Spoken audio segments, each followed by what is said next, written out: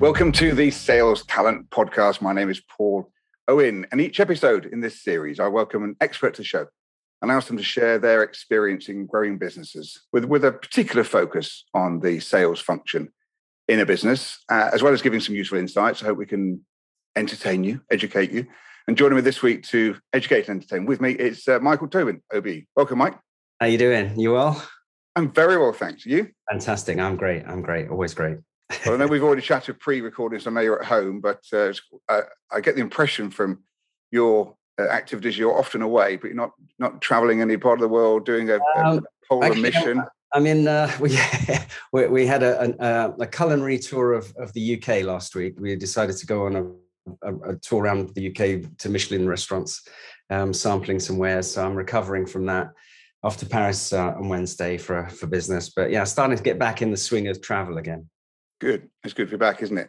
Yeah, it is. So for those listeners who don't already know about you, Mike, forgive the brevity of my introduction, but to remind them that as chief exec, you led Telecity Group PLC, leading FTSE 250 tech company from early 2000s to 2014.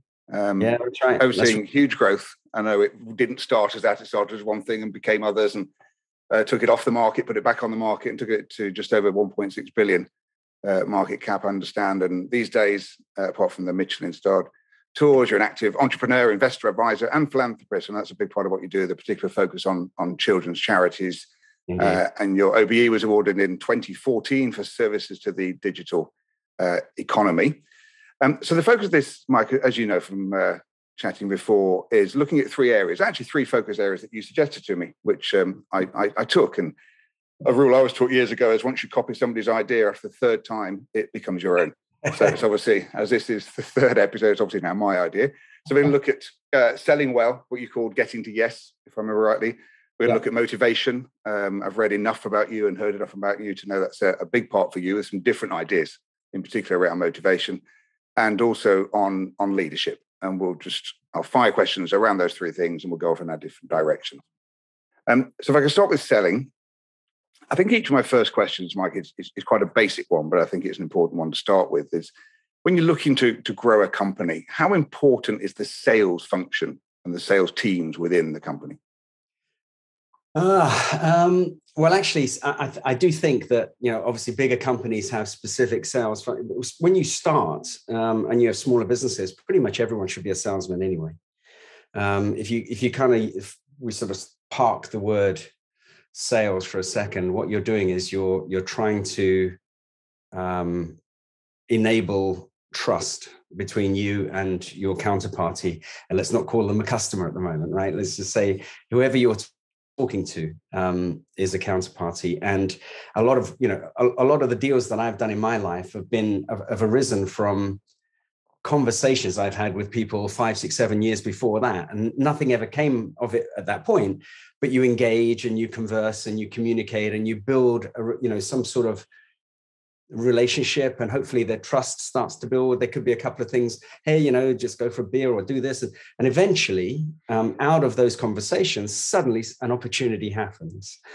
And we shouldn't be kind of constantly in what we think of sales mode, because if you can think of trust as like a VPN, right? So there's all this mistrust out in the world, and you can connect with your counterparty, your colleague, friend, and you create a VPN between you, and that's the VPN of trust. And you can put anything down there, and that will be received in the context of, well, this must be good for me. Otherwise, this person that I trust wouldn't be suggesting it to me, right? And therefore, once you align that VPN of trust with an understanding of the need at the other end, and I've got something that can fulfill that need, then there is no sale required.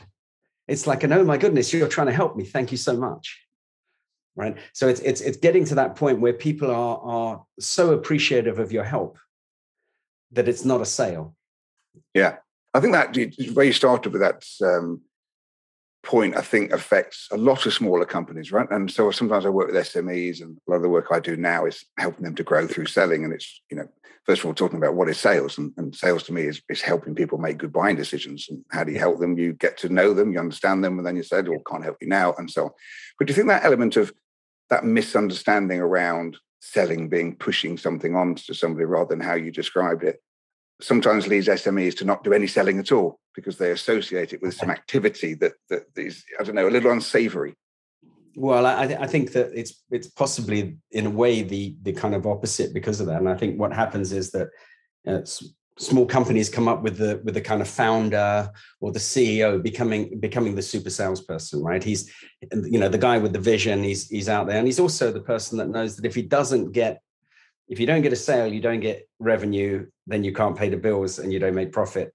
All right. So it all starts with that, transaction. So he's out there with that in his mind, probably overly in his mind, saying, I've got to make this sale, because if I don't do that, then every other consequence in the business, because it's that small, depends on this. So I find that very often the smaller businesses are too pushy because they're, that the binary nature of each transaction is so much greater to their success or failure, right? And so you end up with sort of, you've got to, for the first time, a small business has a big deal on the plate. They go crazy trying to close it, whereas it may not be the optimum or ideal deal for them, but they'll go overboard trying to get it. And I think that's only natural. It's we're all kind of human to the sense that that we're driven by greed or fear, of failure, and so the fear is, I'm not going to be able to pay my staff, or the greed is, I can get more money out of it. So all of it is driven in this sort of, yes, I must get this deal done, but sometimes that's not the best thing, and having more sort of broad conversations with people and telling stories rather than selling products, I think is a more valuable thing, right? And if you're trying to sell a glass, it's a glass, right? And you go, well, it's 17 pence, it's whatever. But you say, imagine, on a hot day and you've been in the garden just planting some strawberries and you're sweating because you've been digging the plants, and someone just pours you in this beautiful glass a lovely cold beer, and suddenly people want it because you've created the picture around. It's still a 17p glass, right? But now it's worth so much more because of the story you've built around it. And people can envisage using your glass, not anyone's glass, your glass, because the words have come from you. So I think, rather than sort of focusing too much on the literal dynamic of like trying to get a deal, it's understanding where people's kind of emotional buttons are, and you do that through this engagement, through creating that VPN of trust, and then telling the stories that they hook onto. Yeah, I love that story. I find it's in some of the training I do, Mike, I use an old sketch from Reservoir Dogs, and there's a Tim Roth sketch where he spends about 6-7 minutes, and he's learning the story to go undercover, and he's literally got a script. Really, and his boss is saying to him, you just got to learn it. You've got to live and breathe the story. And they do it beautifully, and you end up with him telling the story, but actually you see on the screen the made-up story happening. And I use it often with sales teams. And I love the way you went into storytelling mode there, because I often find people fall into the trap of, I'm describing a case study. And I'll say, no. The case study is your raw material.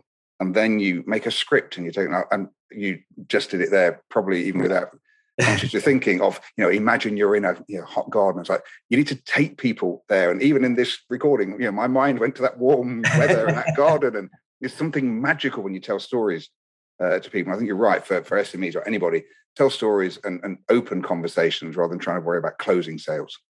Yes. And look, I mean, I kind of alluded to it earlier, but I can't think of, someone phoned me up the other day and just said, I've got this SPAC in the UK, and I need a non-exec director. And I said, well, first of all, how are you? I haven't heard from you for 12 years.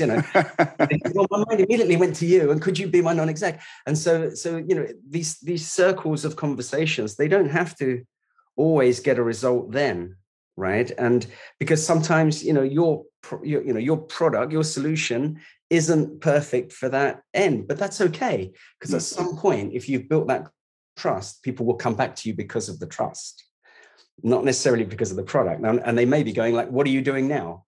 Can I hear what you're selling now? because I like, generally I like the fact that you don't sell to me, you try and find solutions for me. So I think, conversations is where it starts. So conversations build relationships, build trust, build engagement and transactions, but it starts with conversations. Yeah.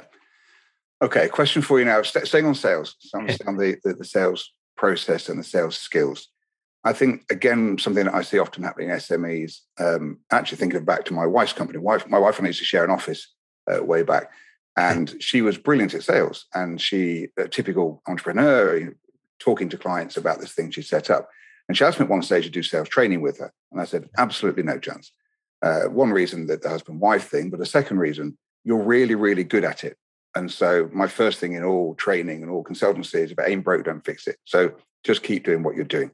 But where I'm going with this is partly, and then so the challenge is going to be if you wanted to scale a sales team, because you have an idiosyncratic way of selling that works for you, and I think can often work for founders. And it might then be difficult to teach other people to train people to sell in your way. And I know there's an element of your career where I think it's even on your website, you use the word maverick, and you're known as a maverick of doing things differently, an individuality to it. So it's not so much about how you did it. Where do you stand on that balance of an entrepreneur having their way of selling and then being able to do that next bit of them being able to grow a team of people doing it? I think there's a few things. The first is allowing people to fail, right? Because, and there's 100 things 100 quotes you can read about this, but in our house, there's no failure and there's no mistake with the kids. There's always, there's getting it right and there's learning, right? And I read a quote once. It was like, failure is simply the experience you get until you get it right. Right. And it's a journey. Success isn't a destination, it's a journey. So on that way, and actually, one of the guys that taught me how to sell, which was the singer Bryan Adams's cousin, believe it or not, which is another story. But he gave me a story. He said, "Look, imagine this. First of all, people are going to want to sell, want to buy things from these people they trust, and trust often comes from positivity, right? If you're constantly being negative and everything else, people don't want to be associated with you. They don't want to be around you. So first of all, you've got to be positive. You've got to be like in the moment. You've got to say, hi, I'm here and I'm, and he said, imagine, you're a broom salesman and you've been selling brooms. Your company's been selling brooms as a family company for 150 years. And so you've got all the data and statistically, that, typically you sell a broom every 100 houses you knock on the door of. Statistically, right? So then you come across a row of 100 terraced houses and you decide, I'm going to start here. And, knock, knock, knock, open the door. And you already in advance, right, that 95 of those are already going to have brooms. 4 of them are not going to be in when you knock on the door. They may or may not have brooms. And then one of them's going to buy. That's how it's going to happen, right? And you knock on the first door, someone says, no, I've got one of them, slams it in your face. And you do that for 6, 7, 8, 9, 10 times, and you start to get demoralized.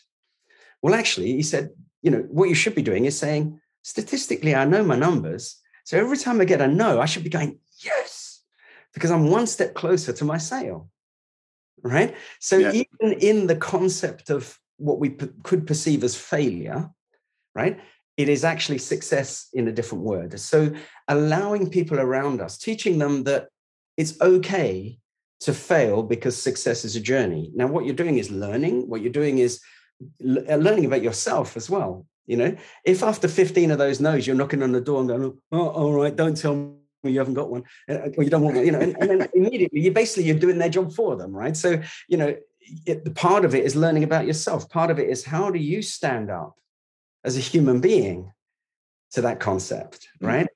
And most successful people in life, regardless of whether it's commercial environments and business or whether it's in personal environments, are the ones not, Darwin didn't say the fastest or the fittest or the biggest or the strongest survive. He said the most adaptable are the ones that survive, right? Which is why we don't have dinosaurs, but we have humans that communicate and can think outside the box, and they take hardship and adversity and they turn it to advantage. That's success. And then it doesn't matter what you're talking about, whether it's sales or anything. If you use that concept, whatever happens to you is positive, right? Then you will be infinitely better next time. Yeah.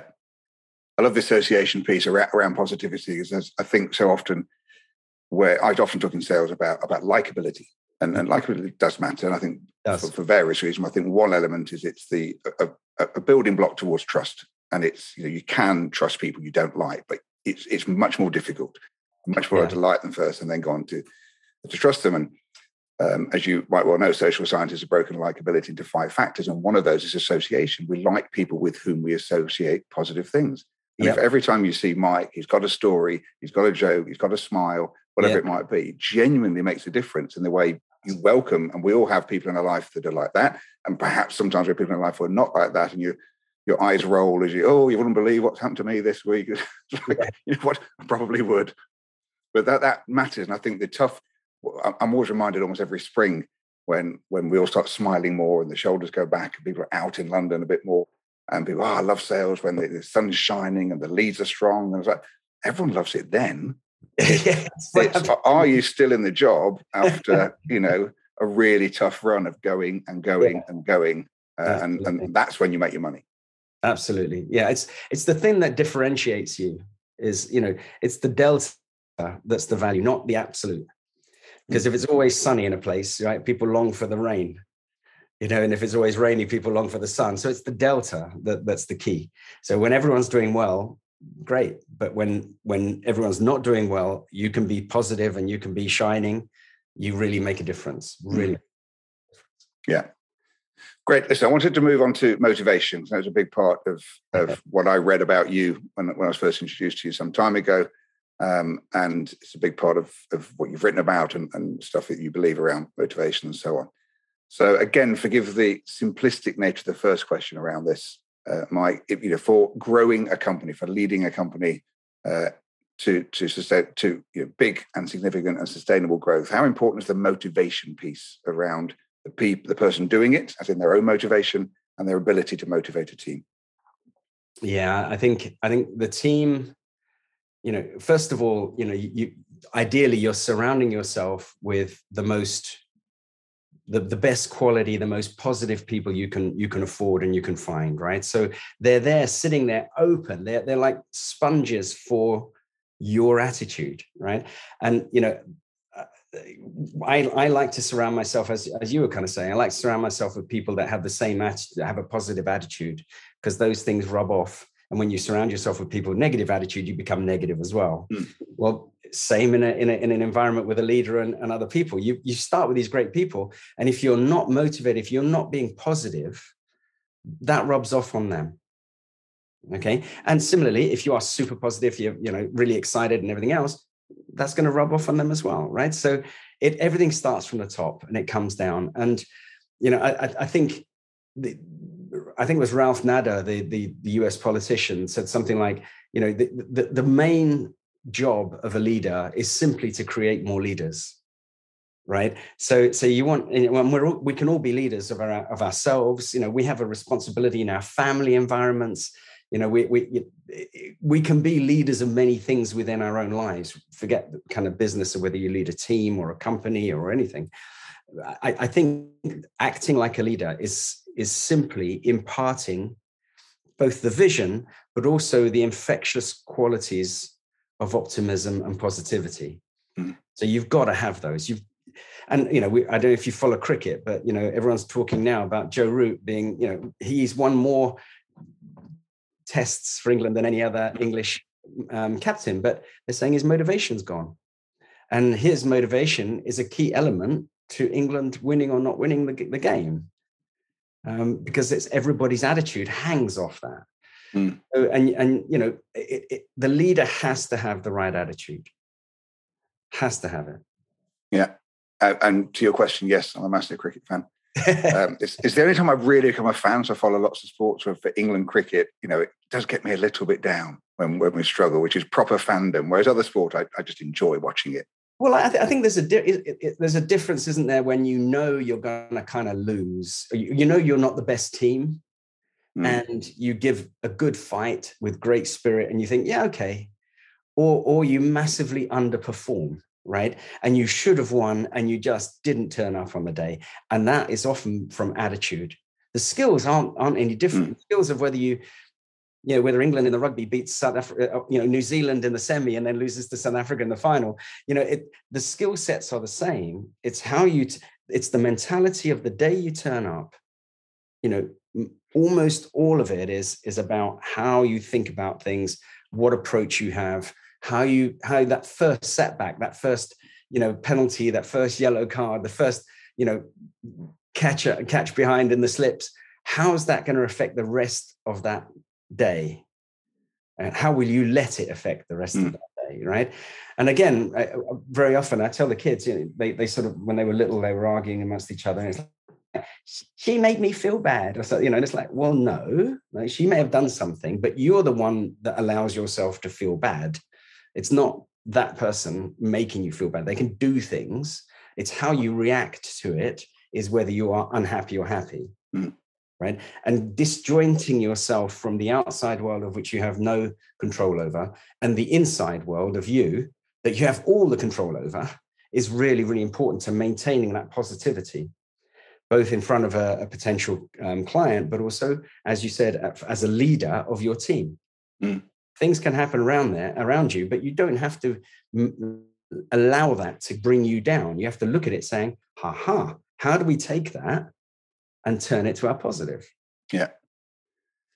And staying with that thing, staying on motivation and not hanging it all on Joe Root and England cricket. But one of the challenges, I'm guessing for someone like Joe, and also happens for people in business, is sustaining it over quite a long time. So often when I go into companies and, I go in and give a speech there or do a program, and I often say to their leadership, I hope it went well, I hope they liked it and it was effective and so on. But I've done the easy bit. It's easy to come in and do this bit, all right, where you set some parameters out and give people some hooks. It's the day in, day out challenge of keeping things going. And if you look at back to the cricket, typically a captain will do 4 or 5 years. And I think by then they're absolutely exhausted as well. But I know you obviously you did what you did for a sustained period of time.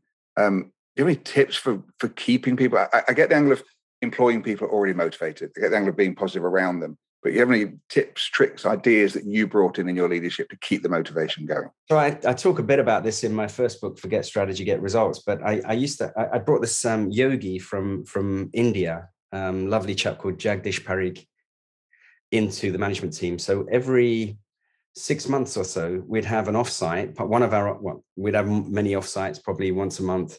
But every 6 months, we'd have a few hours with Jagdish.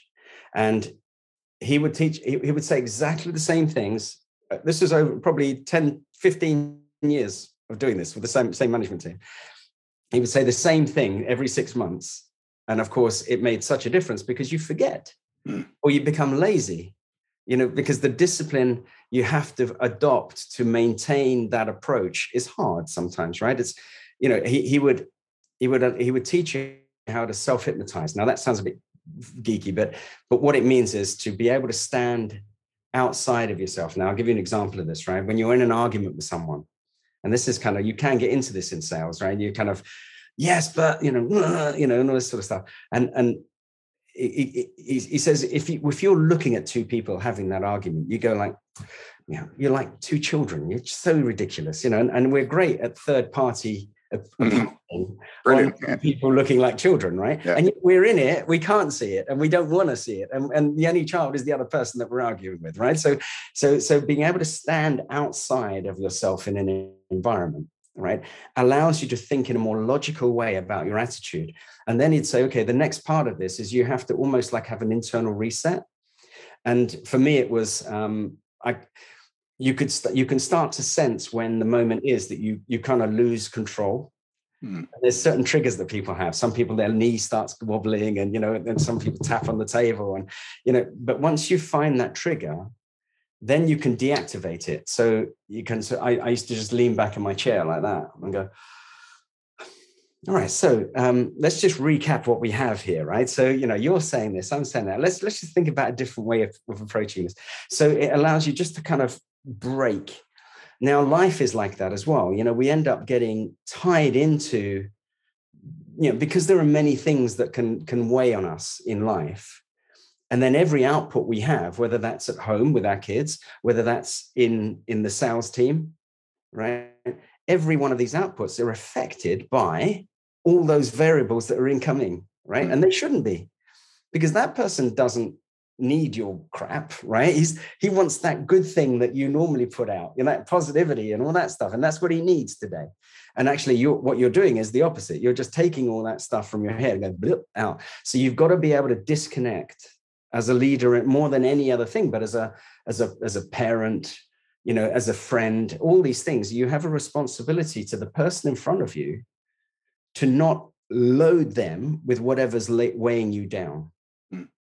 So finding ways to disconnect the pressures from the output is really, really important. And we forget it regularly. I say, my management team used to go, oh, hi, Jagdish, it's only 6 months. And yet every one of them comes out of there again saying, you know what, half of this, none of it was new.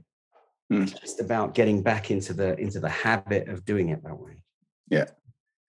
I'm sure it was somebody else who said it to me, but now I've copied them and I say it to make it out to be my own, which is that very few of us need telling anything, but we all need reminding. Absolutely. Absolutely. That's true. We all know what's right and wrong inherently, and we all know, what we should and shouldn't do. And, we just sometimes need that as a little whip round the head. Yeah.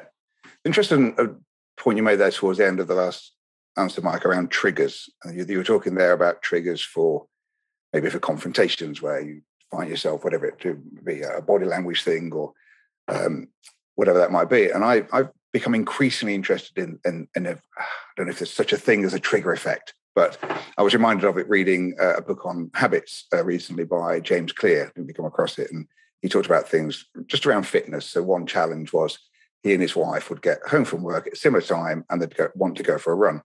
And the first 2 minutes back at home were really key, because if those 2 minutes they went through to their living room, sitting room and sat down, then the moment they sat down, then they thought about, they have a chat and they'll think about having a drink. And then if they open a bottle of wine, that's it, they're not going for a run. And so their trigger was they put their running gear right by the door before they go out. So they walk in, you see the kit, when you put the kit on, you're going for a run. Yeah.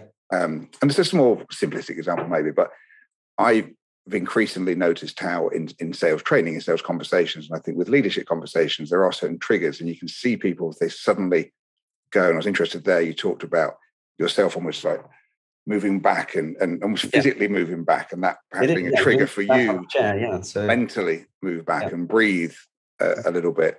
And it feels like, I often think in negotiation, your first response matters.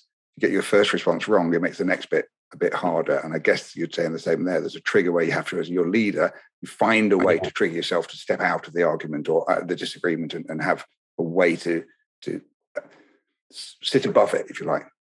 Yeah, and I think I like the point where you say, like, okay, if your first sort of engagement doesn't go that well, it feels like you're on a slippery slope, but you can actually reset as well, right? And honesty is so valuable, right? And maybe I just got that. I'm so sorry. Look, could we start again? And let's just, that was a really interesting thing. I've learned a bit about you. You probably learned about me, but and being honest is again another way of having that, because all you're trying to do when you engage with someone in sales is just build the trust, right? And so having that self-deprecation of like, I screwed up there, or that didn't go how I planned, or that admission that something didn't quite go perfectly is actually endearing. Yeah. And there is always a way to recoup, right? Without feeling that you're on this sort of downhill slope that you can't retract from. And I think the trigger thing as well is so thinking about the consequences. I mean, the whole kind of, the game of chess that is life, right? And everything has consequences, right? And so, if you know that you're going to meet certain people for an evening, and you know that those people enjoy having a drink, and you know that you feel obliged generally as an individual to have a drink, then way in advance of that, don't try and fool yourself that I'm going to drive there and drive back. Okay? Just know, play out the evening, right? Play out the scenarios, and depending on who you're meeting and what the situation is it a Friday or a Monday? And only you can virtually play out every solution. You got, I'm not going to take the car today because despite the fact of what I probably want to do now, I know how this is going to evolve. Yeah. Right. So it's that having the kind of, seeing the chessboard in front of you of life and trying to work out 3 or 4 moves, 5 moves ahead, how the scenarios are likely to play. And it's remarkable how that actually affects your immediacy if you can do that. Yeah. I like your bit on all of it, but you said that the beginning of that about recouping things, you can just go, listen, I got that. Let's just start that bit again. And I think a mistake I've made in the past to try and avoid now is it's not about whether you're right or not. It's about how do you move the conversation forward. And, because when you get into this conversation where, no, I have to prove to you that I'm right, and you're thinking the same thing, it never ends well. The biggest kind of turn off for me when I'm speaking to someone, and, that this happens, occasionally in quite a lot in business, but in every part of life, and people that answer every idea with the problem with that is, right? It just annoys, it's like, okay, we're brainstorming an idea. So someone comes up and, but the problem with that, it's like, well, come up with something yourself. Give me an idea. Tell me what is better. It's almost like, I'm very happy to tell you what's wrong with your idea, but I'm not going to stand up and put my head up above the pulpit and give something crazy myself, because then I'm in the firing line. And I like people to go, okay, let's just take that idea. There is a bit of weirdness about it. Right? But how can we actually turn that into possibility? Right? Or why couldn't we do it? Or, just a different attitude on life can make such a difference in our ability to succeed, and surround yourself with people that don't have that, the problem with that is answer is like massive for me. Yeah, I agree. The one element that also drives me mad about phrases like that is the assumption at the heart of it is that the current situation is perfect.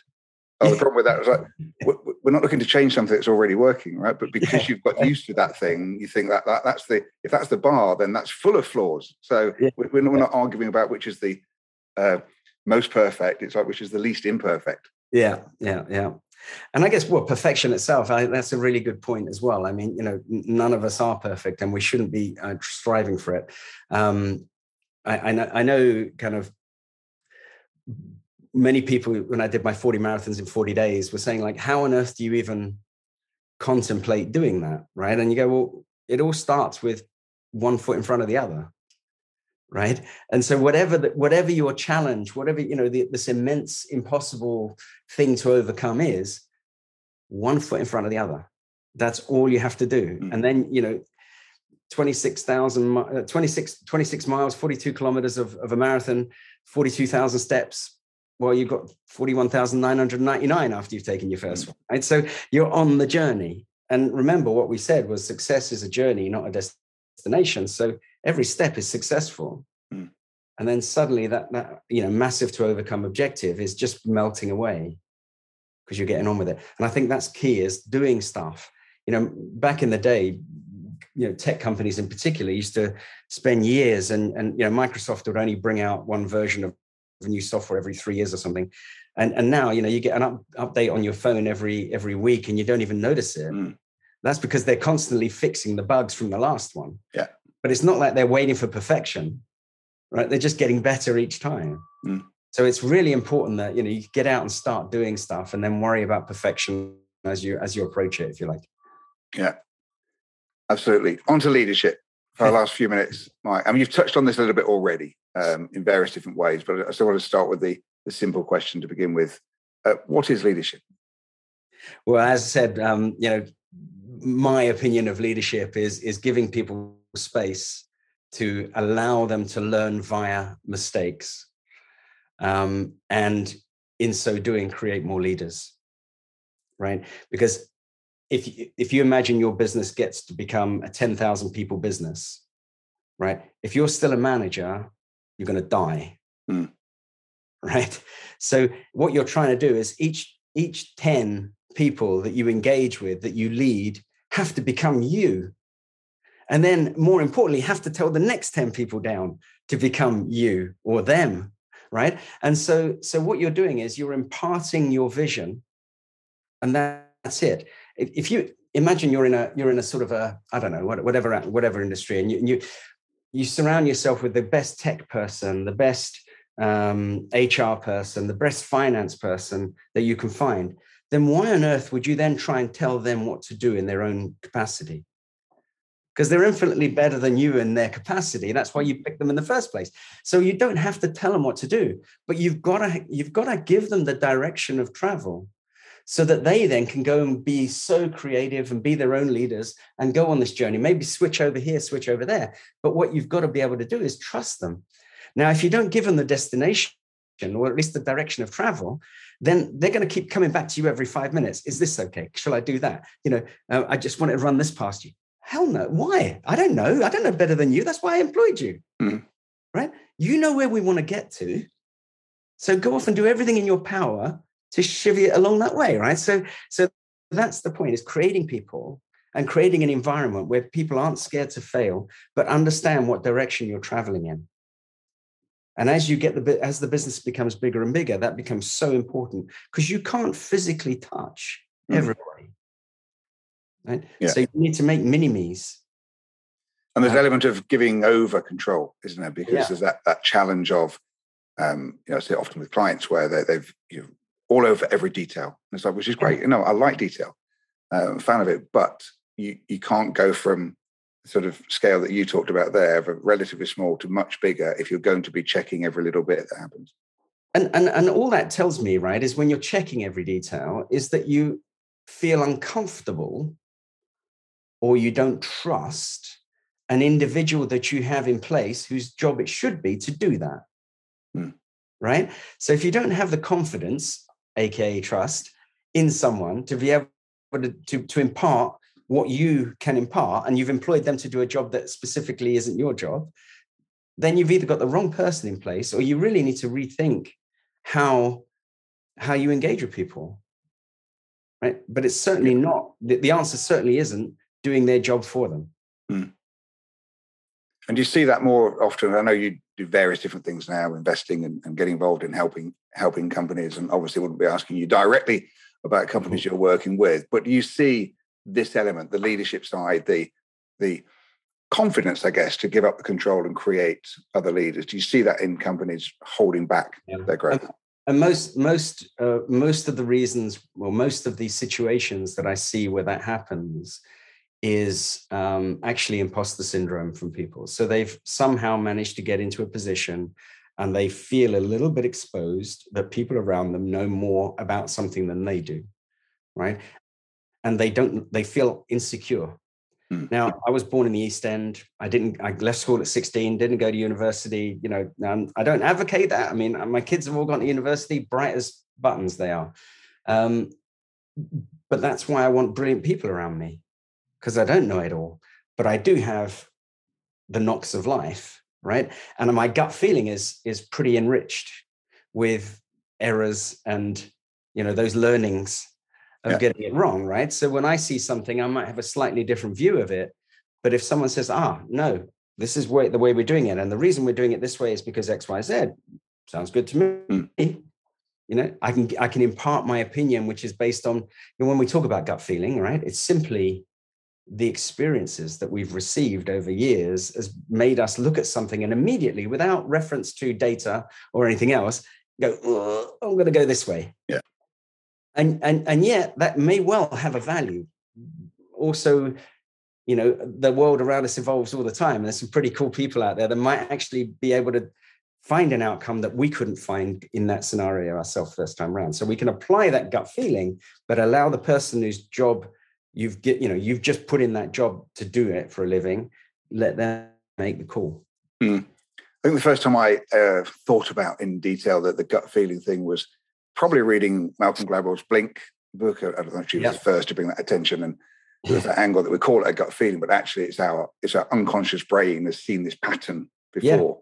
And so you'll have police officers where you've done sort of really difficult confrontations, and a gut feeling will tell you. But the gut feeling comes from years and years and years of experience. You're just not consciously processing A equals B equals C equals D. And I fear sometimes that then gut feeling can be like betting on the horses, or like, no, that's not. It's almost like there's two different gut feelings, right? There's gut feelings based on patterns we've seen before in some area of expertise, and then there's just wild hope.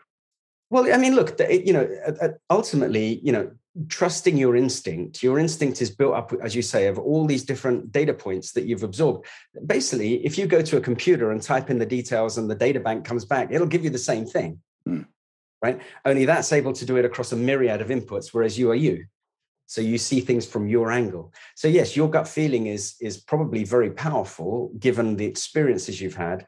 However, other people will also have had experiences in the same dynamic. So the bigger gut feeling, if you like, is a sort of a collective gut feeling, which gives you even more data points. Yeah. Right. So, there could have been a very specific set of circumstances around the gut feeling that you have because it happened in that scenario. Whereas if you can sort of build a team of brilliant people that go on their gut feeling combined and collectively come to that conclusion, you're probably getting, a much more refined answer. Yeah, absolutely. Listen, Mike, we're going to wrap up soon, which I don't like to do to you. I'm having so much fun. I know you've got other things to do. So I've got a few little bits. Last questions asked all the guests. Yeah. Somebody's listening to this. Let's say they're turning over between 3 million and 50 million a year, and they're looking to scale. They're looking to do that next thing in their business, and they're thinking, let's assume for the sake of this, they're a product or service that works. It's probably going to be a sales or business growth or marketing answer to it in some respect. What would be your recommended best first step or first steps on that? Right, we're going to go for this, and we're going to go for growth. Well, making sure that your salespeople tell stories and sell solutions rather than products is really important. And getting yourself, if you're already at sort of 13, 15 million, getting your two top companies to be advocates for you, right? So going to them and saying, I know you love me because you're my biggest customer. Like, I want you to write all the case studies and everything else, but I want you to come and talk to anyone else in your industry, right, that would be confused as to why you would do it and why they wouldn't do it, why you would use me and why on earth are they not, right? So using your success, taking advantage of that trust VPN that's been built, right, and getting them to help you. If the more people, the more troops, the bigger your army of good people, good people that say good things about you is, the wider the marketing audience can be. Yeah. Great tip. Love it. Right. And then the last bit, I'm going to wrap it into like a double question, if I may. I think that I've found in my life, I've read some of the best books and found some of the best people from recommendations for other people. And it's almost like for my fiction reading these days, I just go to friends and other wider circles. And I think the same in business. There are certain times when it's good to go and read something great or listen to somebody good. And so I know you've done quite a lot yourself, but if people are looking for, a speaker to go and watch talking about business growth and sales, or they're looking for a book to go and read, whatever it might be, where you've only, and clearly I'm happy you plug yourself and your own stuff as well. But what else? Look, I mean, I having left school at 16, I don't read that much, but I would say getting to yes that we mentioned earlier on is really good, because so much of sales is misunderstood, and it's like whatever the customer asks for, you almost like agree to, and there's a point where the customer takes the mick, right? And what they're doing really is they're just asking for everything, and if you keep saying yes, they lose respect. Either lose respect for you, or they lose respect for the service or the product you're selling, because they think, well, it's valueless. Or you were taking the mick when you were trying to flog it to me at this price, right? So if it's all about price, then you're going to lose either way, right? And I think getting to yes talks about the negotiation sort of journey with that a salesperson can go on with a potential client, and it's about this kind of. I always like sort of thinking about the 5 whys, right? So, but why are you saying that? I do it with the kids all the time. Like, I don't want to go. Why don't you want to? Well, because it's too far. Why is it too? Because I feel, where's your fear? Well, I'm a bit tired. Why are you tired? So, and then you get to the bottom line. It's like, well, I didn't sleep well last night. Okay, well, then go to bed early tomorrow and you won't have any of that long, and then we'll go. So, and having that kind of sort of mentality with the person in front of you, with your sort of your potential client, having that sort of engagement of why, because normally when they ask for something, that's not what they, there are other constraints in their life, and really what they want is not what they're asking for, and they don't necessarily, want to or know how to ask for what they want. So having the conversation and being able to negotiate a solution with your customer, that's what Getting to Yes is as a book. It's really, really a good book. Great. I've not read that one. I'll look it up. And I just thought your example. Sorry, Roger Fisher, I think, is the Roger Fisher. Roger Fisher, yeah. Okay.